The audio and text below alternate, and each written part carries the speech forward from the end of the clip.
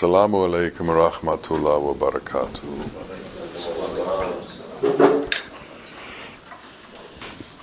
In this life,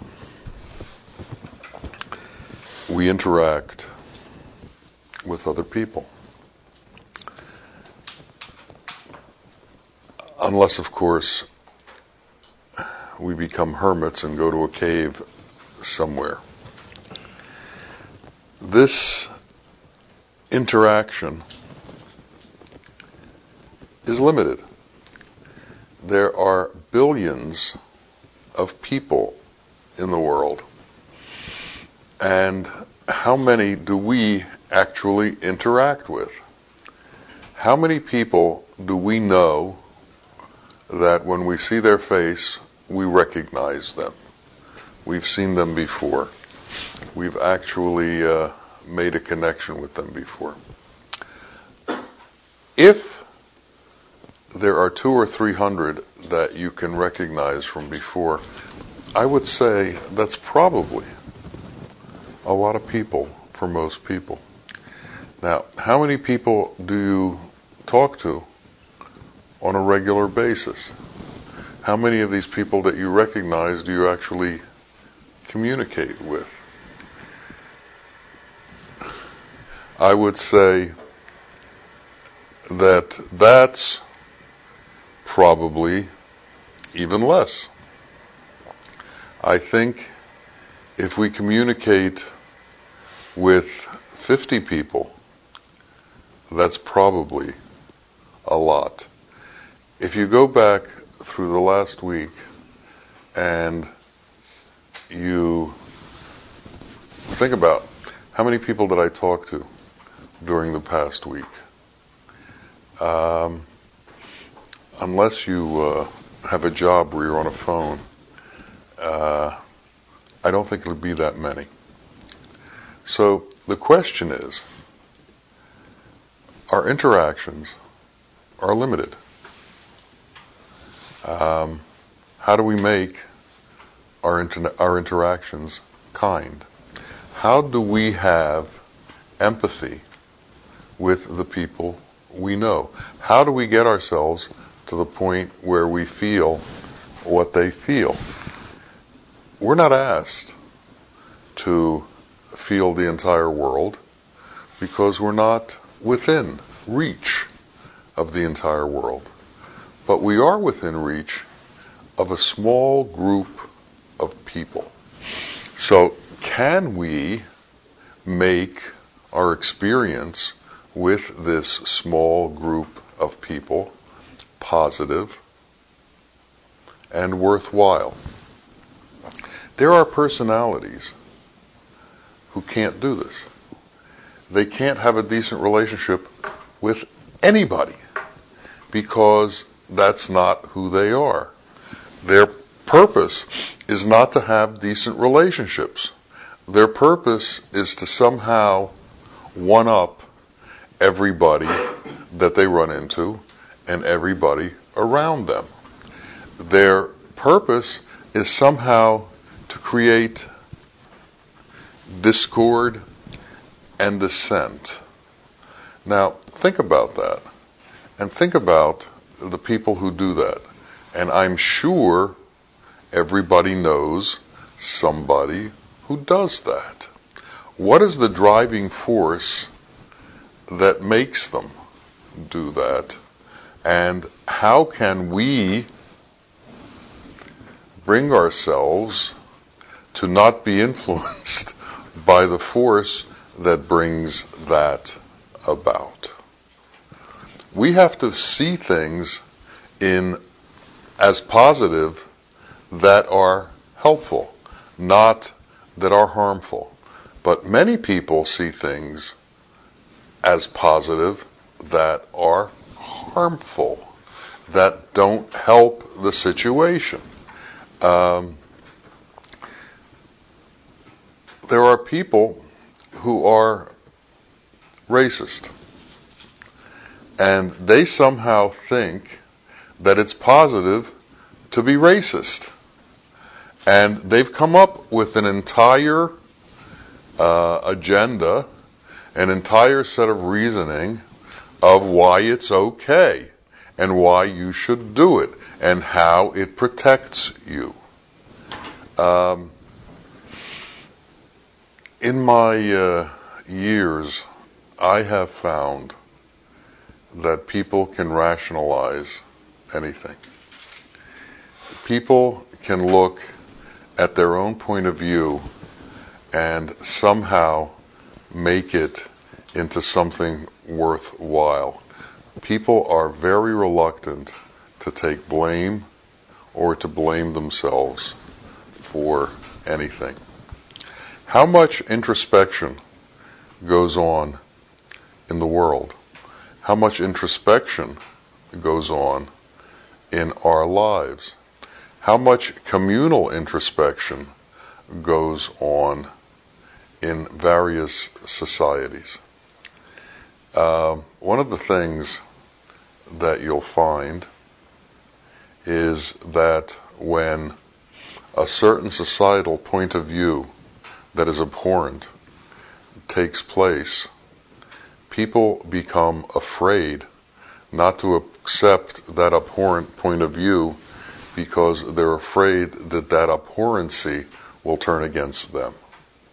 So they accept what's within the society so that they can protect themselves.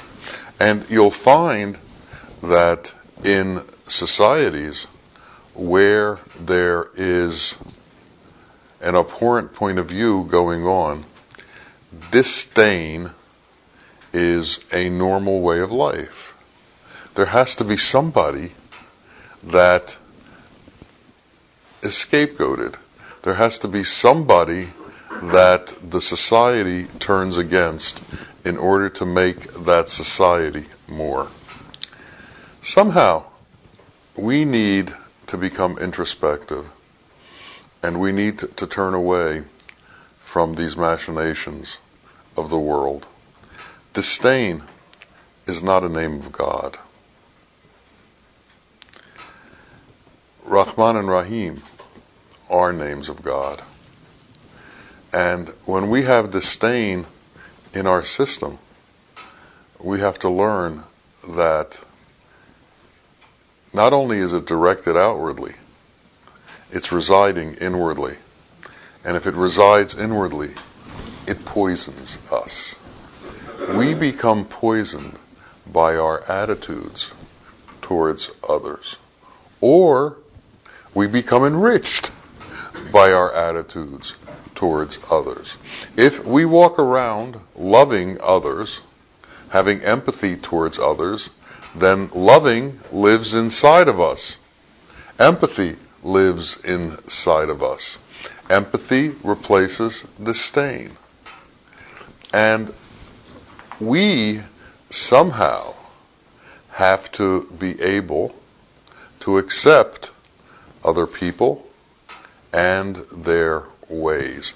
But most importantly, what we have to do is maintain a positive, loving, kind equilibrium inside of us that does not allow us to fall into anger, into jealousy, into disdain, because it's like pouring bile into your system.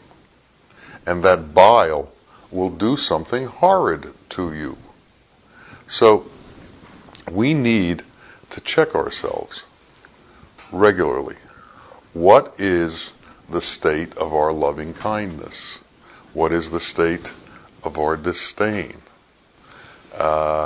What makes us fall into these various modes, and how do we maintain the mode that we're supposed to be in, and how do we recede from and escape the modes that sometimes overwhelm us that we're not supposed to be in. This has to be a regular practice, because if it's not a regular practice, we will lose touch with who we are and the various ideas and emotions that we have. So one of the things that we need to do daily is check our own temperature. Check our anger, check our disdain, check our empathy, check our kindness, check our love. And if this becomes a regular practice, then our language changes, the way we speak changes, our interactions with other people change, and our daily lives become different. Why? Because we have set limits on our behavior. We have set limits on the places that we allow our emotions to go.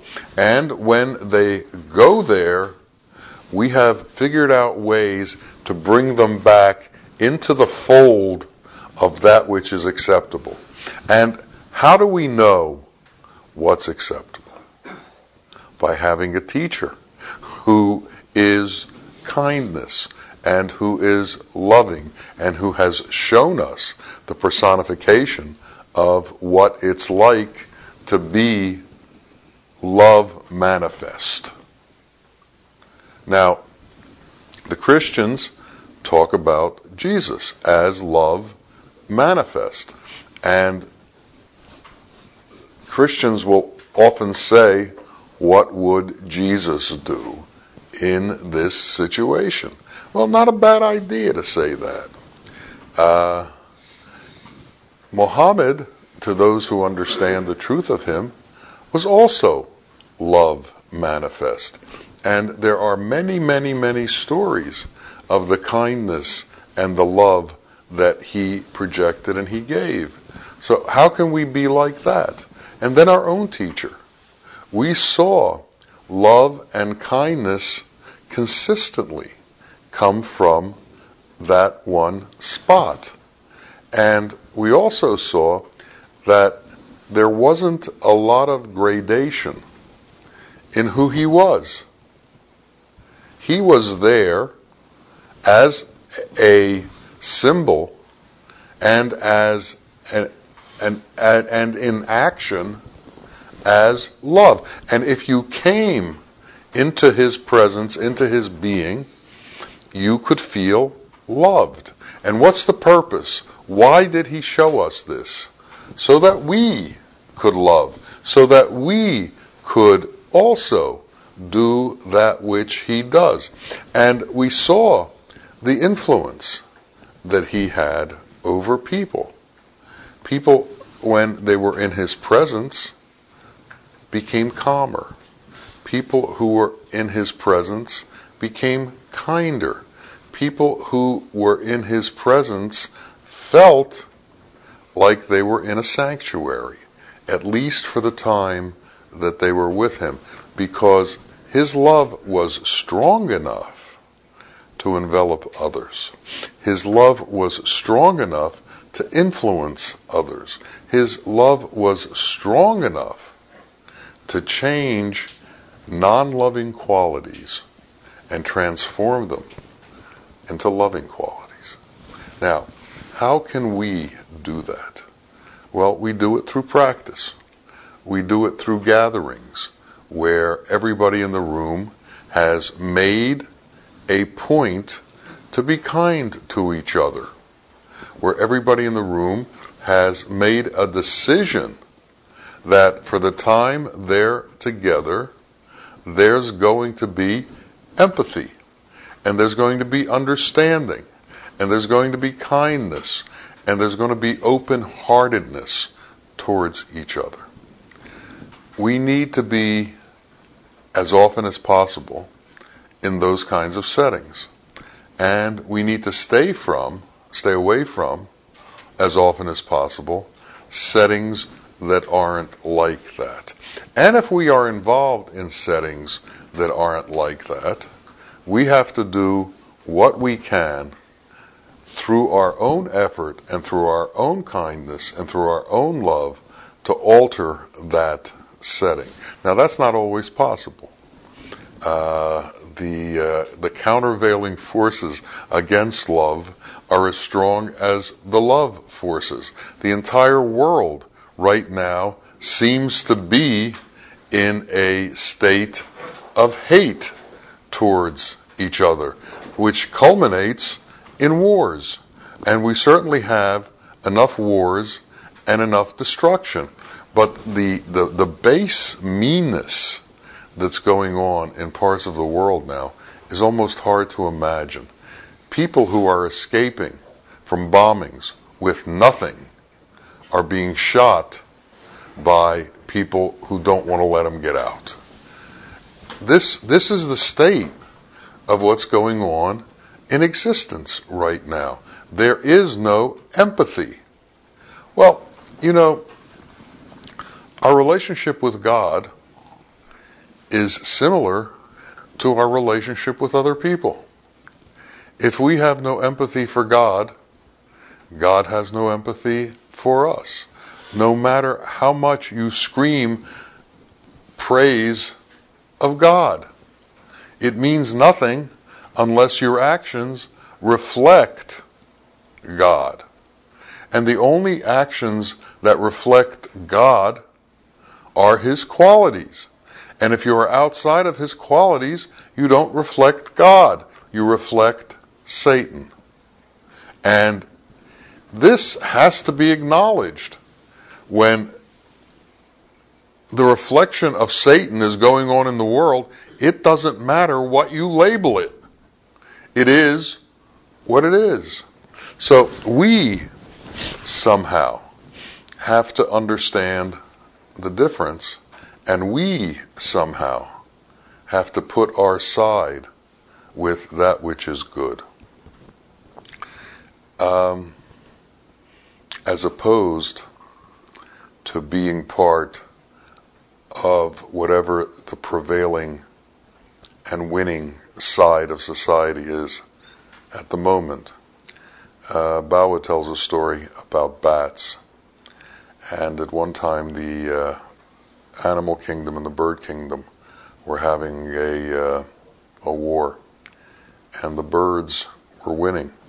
So the bat hid two of its legs and showed its wings and said, "I'm a bird," and joined the birds. And then the tide shifted and the animals were winning. And he flew towards the animal side and showed him his four legs and showed him his fur and said, "I'm an animal." But then when the tide turned again and he went back to the birds said, "No, you don't. You went from us to them, stay with them." And essentially it got to the point where neither side accepted the bat, and the bat had to live in caves hidden. We can't be like that. We can't switch sides because it somehow benefits us in our mind. God bless you. We, in our mind, should realize that our mind is connected to our nafs and will do what it thinks is best for us. And usually it doesn't have the wisdom to understand what's best for us. Why? And this is critical to understanding our own progress and the progress of anyone who has entered into wisdom. Wisdom belongs to Allah. And for us to be able to enter into wisdom, we have to enter into God's qualities. Because God's qualities exist as wisdom. And if we're not in God's qualities, it is impossible to have wisdom. It just can't be. Anger can't have wisdom. Jealousy can't have wisdom. Hastiness can't have wisdom. Murder doesn't have wisdom. Theft doesn't have wisdom. It can't. No matter how many books it writes, no matter what philosophies it sets forth, no matter how it explains things, it's a lie. The only wisdom happens when we are interwoven with God's qualities. Justice, Allah's justice, is wisdom. Allah's kindness is wisdom. Allah's love is wisdom.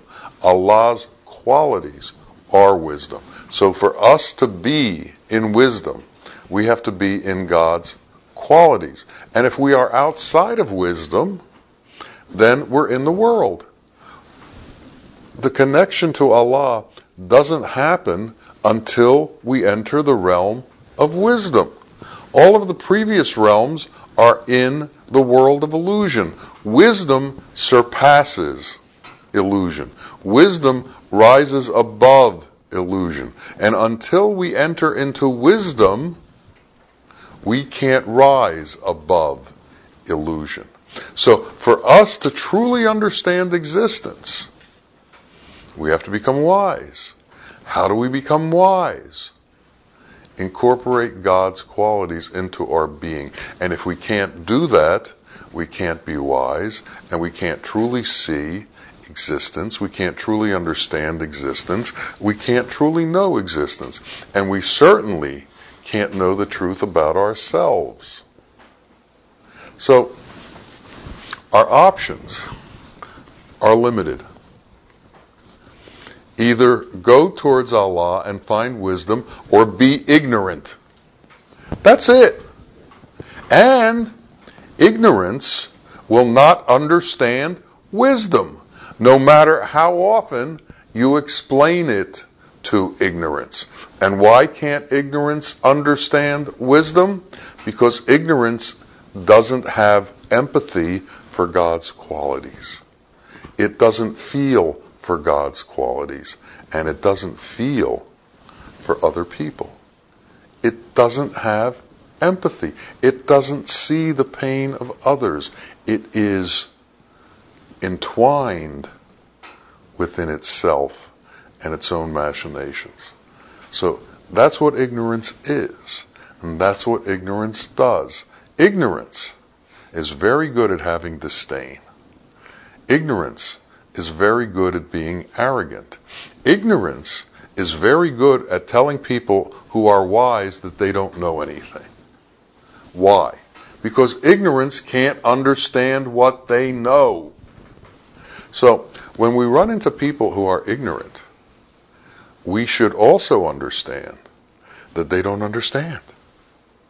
And until a fundamental change happens in their being, they're not going to understand. So the question is, can you do something to make a fundamental change in their being? Sometimes you can, and sometimes you can't. Too many people think they can when they can't, and they get in trouble. So you need to understand the level of your own wisdom before you tackle the level of ignorance in others. Very often, the best solution is to walk away, because the ignorance is so powerful in that person that they'll lash out at you and cause you distress. Same thing happens inside of each of us. As we try to enter into the levels of wisdom, the ignorance in us lashes out at us and will have disdain for this attempt to have wisdom. And it mostly comes from our own minds. And it comes from trying to protect our own self-interests. Because as you move towards empathy, you move away from self-motive and self-interest. And the lower part of ourselves is only interested in self-motive and self-interest. So, if you want to be wise, you have to give up the self. If you want to have wisdom, you have to give up self-importance. If you want to have wisdom, you have to disappear from the egocentric nature of our being. That has to be killed off.